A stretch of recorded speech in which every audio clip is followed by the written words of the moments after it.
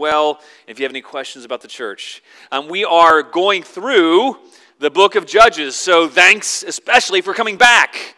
The book of Judges can be intimidating. It can be a difficult book. It can be challenging, and it's not the first thing you think of when you're like, I can't wait to dive into the book of Judges. But you know what? Actually, I can't wait to dive into the book of Judges, and I'm glad you're here to dive into God's Word with us. So turn in your Bibles to Judges chapter 3. We'll be reading verses 7 through 11. Unlike last week, not as large of a passage. It's a smaller passage. Next week we'll be in verses 12 to 31. And for all the kids, you get to hear about Ehud, and you can ask your parents what that's all about. This week is a little prep for that, but from now we'll be in Judges 3, 7 to 11. This is God's holy word for his people. And the people of Israel did what was evil in the sight of the Lord. They forgot their God and served the Baals and the Asheroth. Therefore, the anger of the Lord was kindled against Israel, and he sold them into the hand of Cushan-Rishathaim, king of Mesopotamia. And the people of Israel served Cushan-Rishathaim 8 years. And when the people of Israel cried out to the Lord raised up a deliverer for the people of Israel who saved them. Othniel, the son of Kenaz, Caleb's younger brother. The Spirit of the Lord was upon him, and he judged Israel. He went out to war, and the Lord gave Cushan-Rishathaim, king of Mesopotamia, into his hand. And his hand prevailed over Cushan-Rishathaim, and the land had rest 40 years. Then Othniel, the son of Kenaz, died. Let's pray. God, we need you each and every day, Lord. We need you each and every Sunday. We need you each time we encounter your word because, Lord, these words are written by your Holy Spirit as your Holy Spirit empowered people to write them. But, Lord, sometimes it's hard for us to see. So, Lord, I just pray that you would open up our eyes to see what you have for us in your word, that you would enliven our minds, that you would open our ears so we can hear, Lord, and Lord, make our hearts tender towards you. Father, would you enable us by your Spirit to respond? Would you enable all of this? And Lord, would you enable me to preach your word by your Spirit? In Jesus' name we pray. Amen.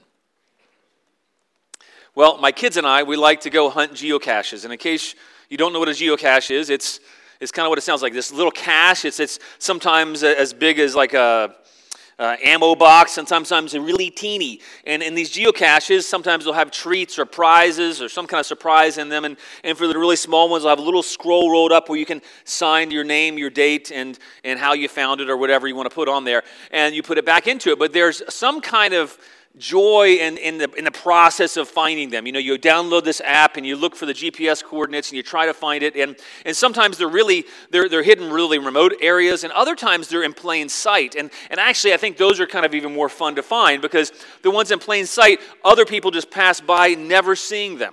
There's a few downtown in Greenville, and there's one that's very difficult to find, and maybe after this you'll probably go and find it and you'll say it wasn't that hard, but it's difficult to find because it's hidden right in plain sight. It's hidden on one of the bridges downtown, one of the pedestrian bridges, and it's painted the exact same color as the bridge, and it looks like a piece of the bridge hardware. And so people pass by this all the time. My son and I, when we first found it, it took us like 45 minutes, and then we realized, oh my goodness, it's right here, and it was right here all along. We walked by it like 6 or 7 times. We didn't think much of it. It was small. It was nondescript. It blended in. And we really didn't notice the treasure that it had within. Sometimes when we encounter Scripture, it can be like that. We can go by small portions of Scripture, and we cannot think much of them. This passage is one of those. It's seemingly plain. It's seemingly simple. It doesn't contain what doesn't seem like it contains a whole lot. But it really does. It's got some treasure inside that God has for us to see. It gives us a bare bones account of things, if you will. This doesn't have any dashing accounts of heroism. Nobody's killing anybody with the bone of a donkey. You know, nobody's doing horrible things or incredible things, it seems. It doesn't include a lot of fascinating detail. It's relatively plain. And you have to wonder, God, why did you put this scripture here? You see, the book of Judges is not just history. It's historically accurate, but it's not written to be history. It's written to show through history how God is at work and how God relates to his people, to show us something about ourselves and to show us something about him. In this whole passage, if you're a careful observer, if you don't just walk by it quickly, but you find the passage, you open it up, you discover what's inside. What you're going to discover is the first thing you notice is that this passage is really not about Othniel, it's all about God. There's just 5 verses here. And in these 5 verses, we see Yahweh, God's covenant name that he gave to Israel to know him by. His unique name. His name that's vested with all kinds of meaning. God gives his covenant name. And we see that it's given 7 times directly in this passage alone. In 5 verses, the name of Yahweh, where we see in capital in the English Bible. By the way, when you see the all capital Lord, L-O-R-D, all in caps, that's the English translation way of pointing to God's covenant name, Yahweh. And so we see that 7 times Yahweh's name is put forth. And what's the author doing here? The author is trying to show us this big idea throughout the passage. He shows us Othniel, he shows us a deliverer, he shows us the people in need, but what he's really trying to show us is that God is the one who mercifully delivers his people, and he gives them rest in his deliverer. God is the one who mercifully delivers his people. And you might be surprised how he does that, but he mercifully delivers his people and he gives them rest in his deliverer. That's the overarching theme, really, of the passage. And we see that God's deliverance from a problem that his people created. His people got themselves into trouble on their own. And isn't that true for us? We so often get ourselves into trouble, right? And you wonder, like, hey, I don't really feel like I deserve help here. I don't feel like I deserve aid because I've gotten myself into trouble. I know better. God's people knew better. They got themselves into trouble in the first place. And so really the first thing they need to be delivered from is themselves. Primarily, God's people need to be delivered from themselves, from trusting themselves, from going their own way. And isn't it true for us most of the time? I think often the biggest enemy I face is myself at times. They needed to be delivered from their own sin, from their idolatry that had led them away astray to false gods. And here the author, he gives us a glimpse of how that deliverance came about, and then he immediately draws our attention to the fact that God's people become enslaved to sin when they forget God. That's how it happens. That's why we need deliverance, is because God's people become enslaved to sin when they forget God. It says, after the people of Israel did what was evil in the sight of the Lord, they forgot the Lord their God. That's where it all began. They forgot the Lord their God. So what does it mean to forget? Well, it means to have something out of our minds, to no longer remember. But I don't think this is talking about an accidental remembering, because this is an active verb here. So they're not remembering, they're actively forgetting. When I was younger, I would get in trouble at times because my parents, they would give me some kind of command. They would tell me to do something or tell me not to do something. And then I would get busy and I would go and do that thing with this little nagging in the back of my head, but kind of wanted to do that anyway, and so I did it. And then my parents would come to me and they'd say, hey, why did you do that thing? Or why didn't you do what I told you to do? You didn't do the dishes, but we told you to do the dishes when we left, and here they're not done. Why not? And I would say, I forgot. And my parents would say, too bad, you're still getting a consequence because you didn't choose to remember. Now, were they just being unusually harsh? No, not really. There might be times where I legitimately forgot, but they were really rare. I didn't forget accidentally. I forgot because I didn't pay attention. I forgot because I didn't make an effort to remember. I heard instruction, but it wasn't important enough for me to remember it. It wasn't important enough for me to think, wait a minute, my parents are telling me this, and there'll be consequences if I don't do this, so I need to pay attention. I need to remember. My thoughts weren't on their words. Their words were not important to me. Their instructions were not important to me. I didn't have an appropriate reverence for their instruction. That's kind of what we're seeing here. They failed to remember. They forgot. They didn't intentionally remember God's words. Now you say, well, how could they be expected to? Well, because actually God warned them about that, and God warns us about this. That's why he has passages like this for us. He wants us to remember his words because through his words we have life. And so in Deuteronomy 4, God commissioned the people through Moses back in Deuteronomy 4. I'm going to read you two larger passages of Scripture because I want you to see God's careful instruction because he knows our temptation. He knows the people's temptation to forget. And so he says, "And now, O Israel, listen to the statutes and the rules I'm teaching you and do them that you may live." Oh, so what's God's purpose of giving commands? It's so that we might live. He said that you may live and go in and take possession of the land that the Lord your God, the Father, is giving you. So he wants good for his people. So he says, don't forget. I want you to listen. Now he says, don't add to the words I command you, don't take from it, that you might keep the commandments of the Lord your God that I command you. Your eyes have seen what the Lord did at Baal Peor. For the Lord your God destroyed from among you all the men who followed the Baal of Peor. But you who held fast to the Lord your God are all alive today. Your eyes have seen what the Lord God did. The Lord God, your God, destroyed from among you all the men who followed the Baal of Peor. But you who held fast to the Lord God are alive today. Oh, I just read that. Sorry about that. See, I've taught your statutes and rules as the Lord my God commanded me, that you should do them in the land that you're entering, to take possession of it. He has good intentions here. He says, keep them and do them, for that will be wisdom and your understanding in the sight of the peoples, who, when they hear all these statutes, will say, surely this great nation is a wise and understanding people. For what great nation is there that has a God so near to it as the Lord our God is to us whenever we call upon him? And what great nation is there that has statutes and rules so righteous as all this law that I set before you today? Only take care and keep your soul diligently, lest you forget the things your eyes have seen, and lest they depart from your heart all the days of your life. Make them known to your children and your children's children. Now skip down to verse 23. The next passage, it says, take care lest you forget the covenant of the Lord your God, which he made with you, and make a carved image. And he goes on to tell them at the end of that passage, in verse 31, he says, for the Lord your God is a merciful God. He will not leave you or destroy you or forget the covenant with your fathers that he swore to them. So he tells the people time after time, don't forget, here's the instructions. I have good intentions for you. Remember my instructions because that's how I'm going to bless you. That's how I'm going to take you into the promised land. That's how you're going to live, find life. And he tells them, don't forget, take care that you don't forget. And at the end, knowing that they'll forget, he says, oh, the Lord your God is a merciful God. He will not leave you or destroy you. He won't forget. Even when you forget, he will not forget the covenant with your fathers that he swore to them. But what do we find here in our passage in Judges? They forgot because they didn't think God's instructions to them were important. They didn't think they mattered. They skimmed over them.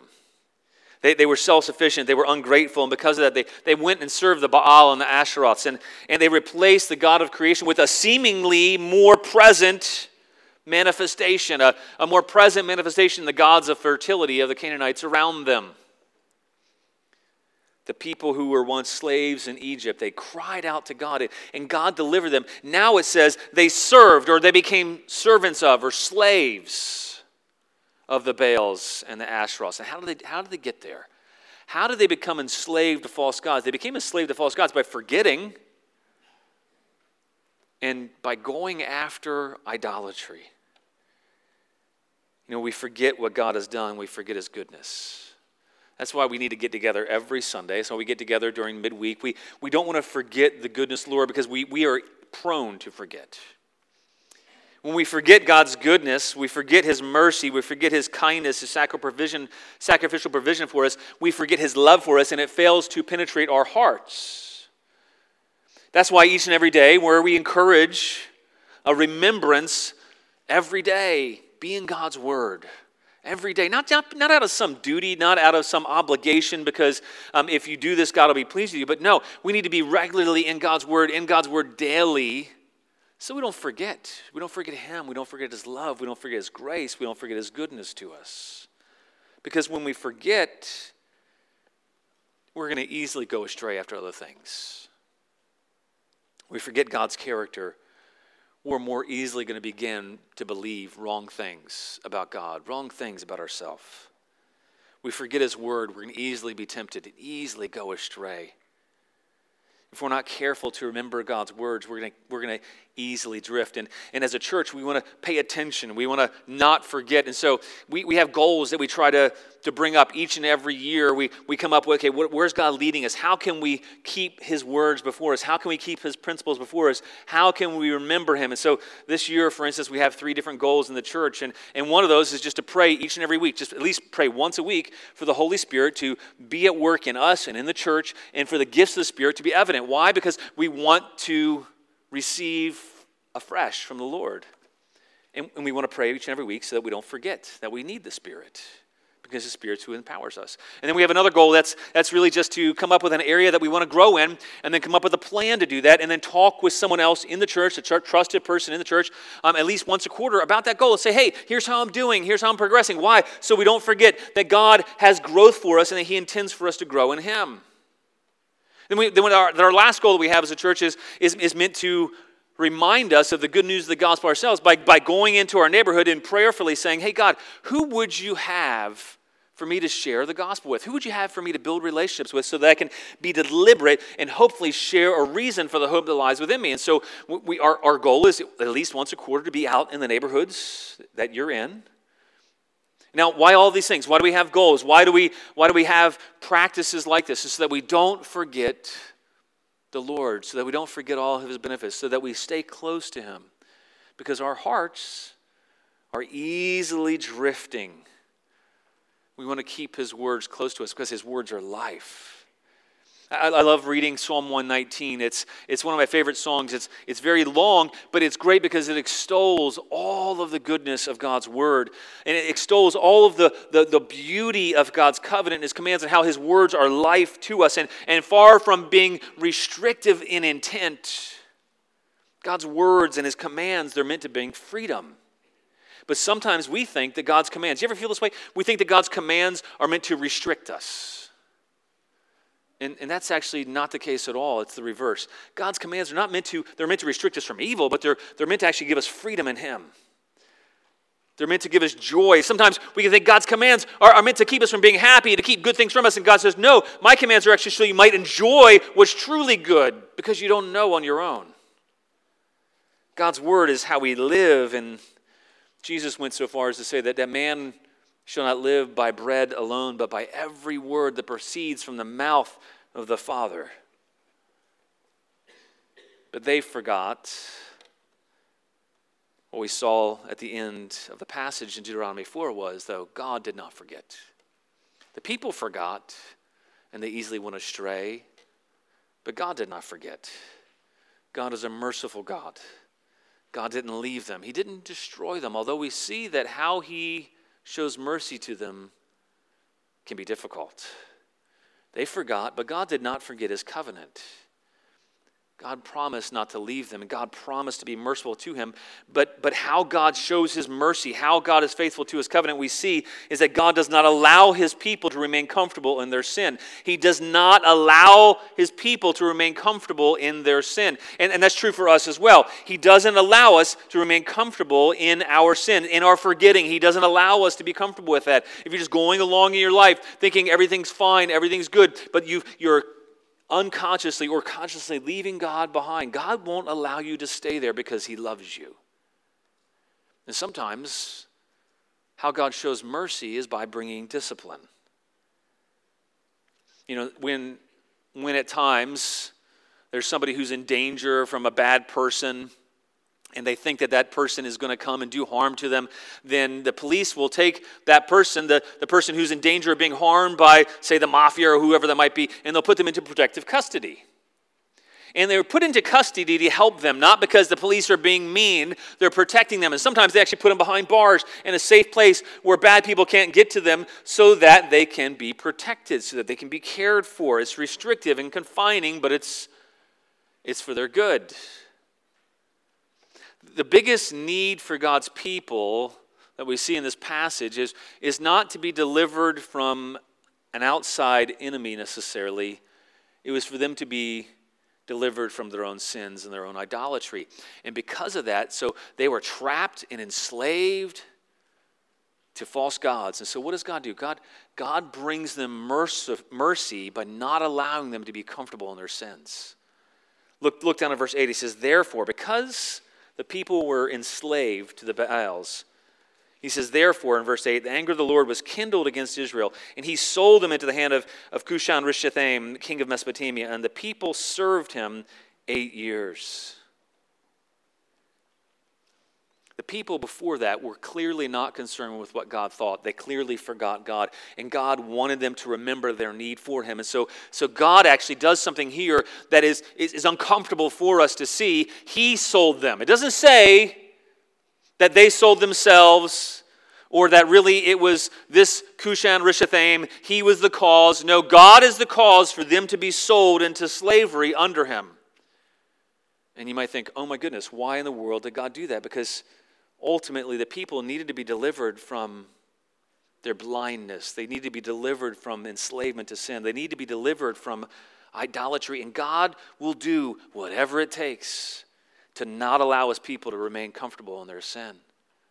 And you might think, wow, that's awfully hard. Well, yeah, because God loves them so much that he'll do whatever it takes in order to draw his people back to him. They probably had found the ways of Canaan, the world around them, appealing. Like so many today who kind of deconstructed their faith. They may have even claimed liberation. They were serving the Baals and the Asheroth, and they might have said, "Hey, we're free," but really they were servants of them. They were slaves of these false gods. You know, it's like the prodigal son when he left his father's house, thinking he would find freedom and happiness and joy, and in the pleasures of the world, all he found was enslavement, ugliness, sin. And in the end, there's this picture where he is cleaning the slop in his father's pig pen, and he's cleaning his slop in a pig pen, and he thinks about the fact that his father's servants have far more to eat, that all that's in his father's household have far more to eat than that, and he's hungry. And it's his hunger that drives him back to the Father. God will not allow his people to remain comfortable in their sin. And he'll bring them to the place where they see their need. They see their hunger for him. They see their need for deliverance. The people of Israel have forgotten God. They served idols. So God goes after them. He pursues them. In his righteous anger, he sells them to the king of Mesopotamia. And this is not just a simple retelling of natural causes. No, this is saying God sold. The Lord did. Yahweh. And it wasn't because he was being mean. No. God has a jealous anger that it's not good for us to go after other gods. It's not good for us to forget the Lord. It's actually the worst thing for us because God has goodness in himself. God did this in order to get them to remember, to get them to turn to him, to see their need, to see that they were helpless on their own. And sometimes circumstances function like that in our lives. God brings circumstances into our lives that are too difficult for us. Why? To cause us to remember him, to make us be hungry for him, to teach us to cry out to him. God does this to get them to see their need, that they're helpless on their own, and that God is their only source of help. And God is truly what they need. God did this because he loved them, and he didn't want them to be given over to worship of idols. They thought these idols would give them what they wanted and give them what they needed. What they needed was really God himself. I like the quote that Dale Ralph Davies has about this passage. He says, "Steadfast love pursues them in their iniquity and is not above inflicting misery in order to awaken them. The burning anger of Yahweh is certainly no picnic, but it may be the only sign of hope for God's people, even though they may be yet unaware of the fact." You see, God refuses to allow his people to be comfortable in their sin and idolatry because he loves them. He refuses to let us be comfortable. He refuses to let us forget. He refuses to let us keep hanging on to the idols in our lives. And sometimes when he rips open our hands, it's painful because he wants to remove the idols, those things that we grasp on so strongly that we think will give us our happiness and joy and what we need. And God says no. And sometimes the pain we experience is because we're holding on to those idols so tightly.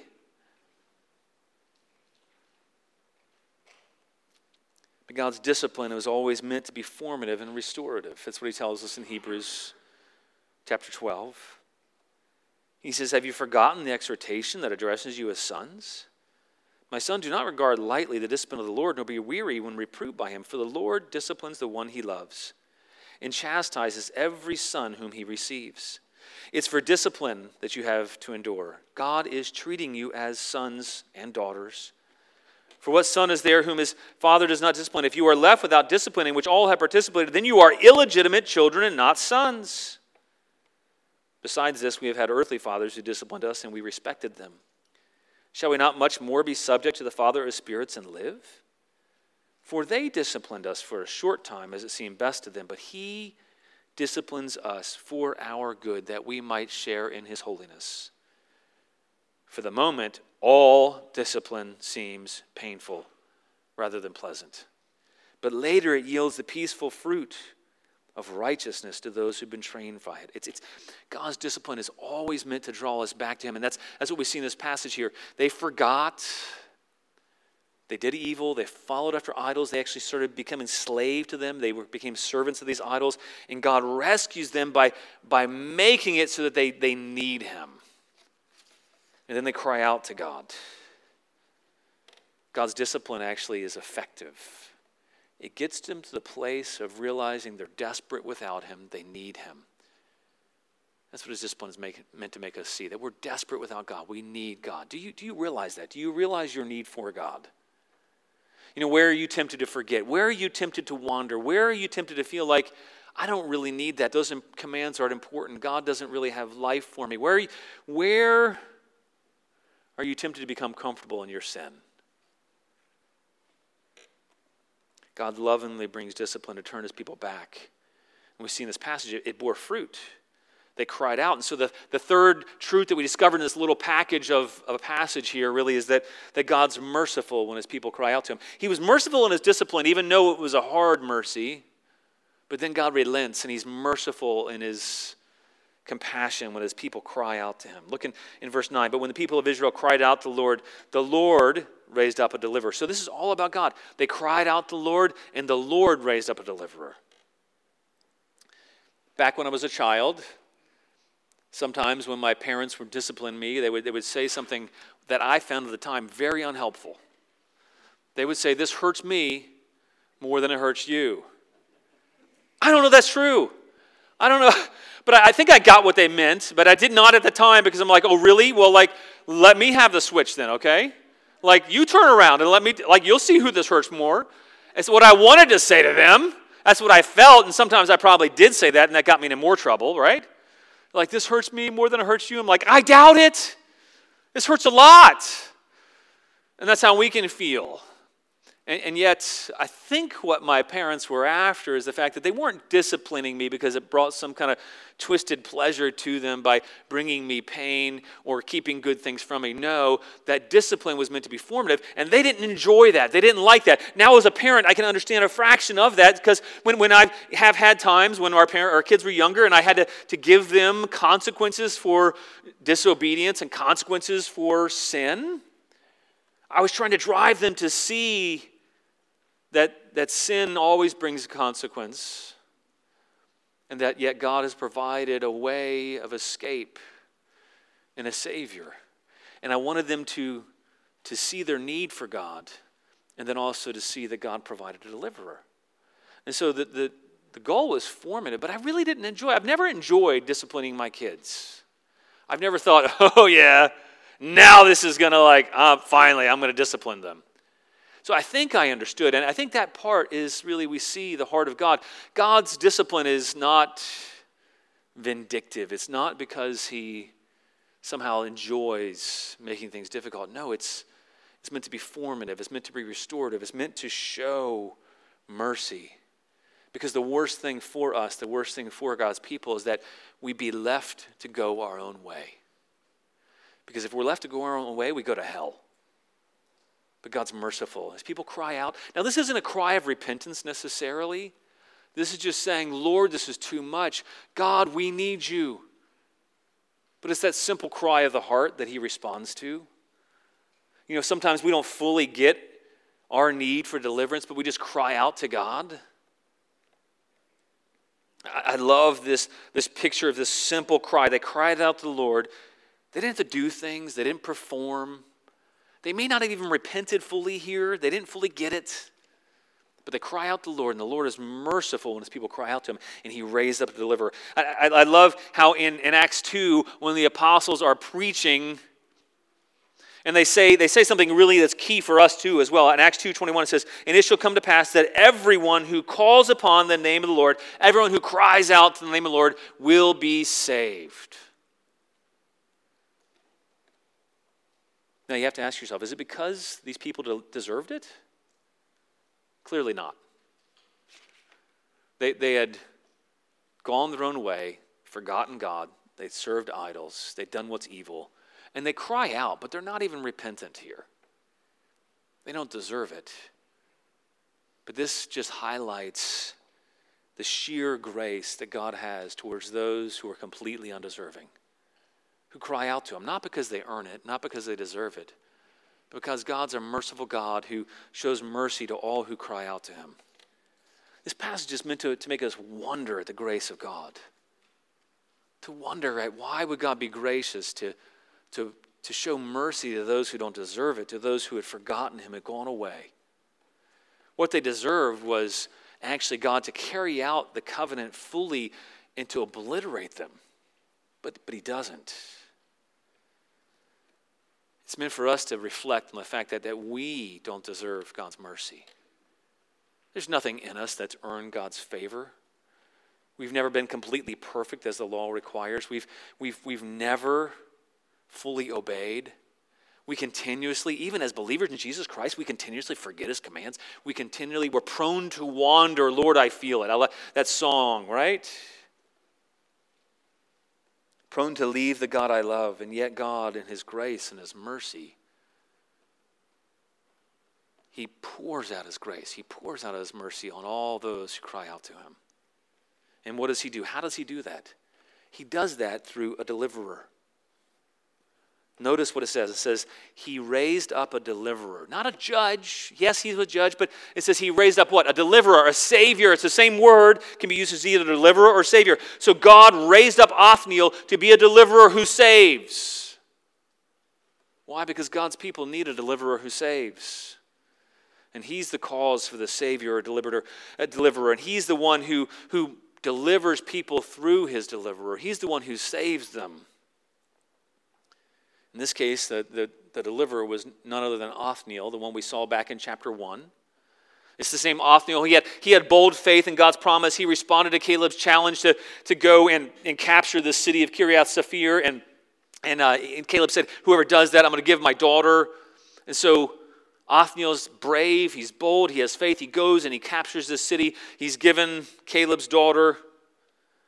But here, we don't see those qualifications listed at all. The only two qualifications you see listed here for Othniel are he was raised up by the Lord and he was empowered by the Spirit of God. He was raised up by the Lord and he was empowered by the Spirit of God. And God shows mercy to his people through raising up a deliverer for them to save them. They'd become enslaved. They forgot God. God didn't allow his people to remain there, to remain comfortable in their sin. He was merciful as people cried out to him. And the fourth little treasure that we find when we open up this passage is that this little geocache of passage is that God brings deliverance and rest to his people through his deliverer. God brings deliverance and rest to his people through his deliverer. Look in verse 10. It says, the Spirit of the Lord was upon him. God raised him up. He put his Spirit on him. That's how God's people always conquer. It's not by might. It's not by power. In Zechariah 4:6, he says to me, this is the word of the Lord to Zerubbabel, not by might nor by power, but by my Spirit, It wasn't Othniel's greatness. It was by his Spirit. By the Holy Spirit, he went out to the war. And it says, look in verse 10, halfway down to verse 10, it says, the Lord gave the king. And by the way, that king there, that name is a derogatory name that the captives probably gave to him. And that means the one from Cush who was doubly wicked. The doubly wicked king, the Lord gave into the hand of Othniel. And his hand prevailed over this doubly wicked king. And through it all, God is the one who's prevailing. God sells them into the doubly evil king's hands. And God raised up Othniel to deliver them. And then God gives this doubly wicked king into Othniel's hand. What are we seeing here? That Yahweh is the Lord of history. God is the one who brings deliverance. He's the one who raises up his deliverer. He's the one who gives us his deliverance. And look in verse 11, we discover that God brings rest through his deliverer. God brings rest through his deliverer. It says, so, why? Because God raised up, because God gave, so the land had rest for 40 years. It's a sign of a complete generation. I'm not sure if it's exactly that or not, but it's a real number, but it's also meant to show completeness, fullness. God gave them complete and full rest. But then there's this little appendix added. Then Othniel, the son of Kenaz, died. And that's bad news, because if you know the cycles of judges, whenever a judge dies, whenever their deliverer goes away, they quickly turn to their sins. But God brings rest through his deliverer. We're meant to see that. We're meant to actually hope for that. We're meant to hope for a deliverer who rescues us from the enemy. We're meant to hope for a deliverer who conquers. We're meant to hope for a deliverer who brings rest and a fullness of rest. The land back then, they had calm, they had undisturbed still and peace. They had rest from war. They had peace for 40 years because God gave this doubly wicked king into Othniel's hand. They had rest because that's what God brings through his deliverer. They had rest because they cried out to him and God raised up a deliverer. Rest was the promise of God. But it didn't come through the people's obedience. It didn't come through their faithfulness. Rest came through the deliverer. Rest came through the one who God raised up. And God's rest is full and is generous. When the land had relative rest from war and has peace, it's God's kindness. And that was meant to show them God's kindness and lead them to gratitude and to living for God. We'll see the next verse. They didn't do that.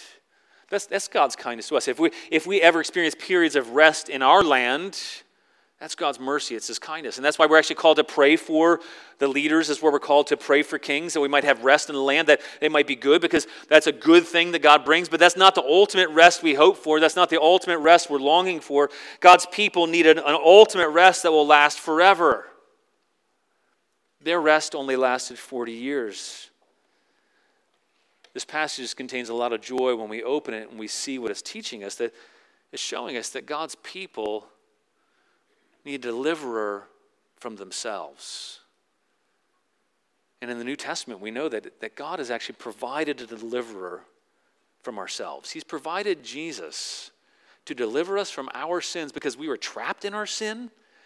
We were serving false gods. We were unable to deliver ourselves. We had given ourselves over to enslavement to sin. And so God raised up a deliverer. He raised up Christ that he always purposed since the beginning of time to raise Christ up, to deliver us from our sins, to conquer our sins, to live a perfect life, to give us all of his righteousness, to make us alive. He made us alive when we were dead in sins.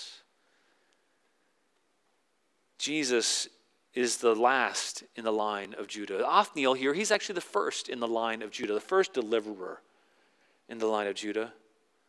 And he was somewhat perfect. He was flawless in a sense. But really the true perfect deliverer is Christ, the last in the line of Judah. He's defeated Satan, the most evil one, the doubly evil one. He's rescued us from enslavement. He's conquered our sins, and God raised him up. In Acts 2:32, it says, this Jesus God raised up. His name is Jesus because he'll deliver those people from their sins. This Jesus, this deliverer who saves people from their sins, God raised up, And of that we're all witnesses, being therefore exalted at the right hand of God, and having received from the Father the promise of the Holy Spirit, he has poured out this that you yourselves are seeing and hearing. For David did not ascend into the heavens, but he himself says, the Lord said to my Lord, sit at my right hand until I make your enemies your footstool. Let all the house of Israel therefore know for certain that God has made him both Lord and Christ, this Jesus you crucified. God has raised up a deliverer. Are you trusting in him? Are you trusting in him? Are you remembering him? Ultimately, are you resting in him? We have rest in the victory of Jesus. And I love what Jesus tells us in Matthew 11. He says, Matthew 11:28, he says, come to me, all who labor and are heavy laden, and I will give you rest. Take my yoke upon you. Learn from me, for I am gentle and lowly in heart, and you will find rest for your souls. Not rest in yourself, but rest in the deliverer. He says, for my yoke is easy, my burden is light. Even if you forget, even if you've forgotten, God doesn't forget. He's merciful.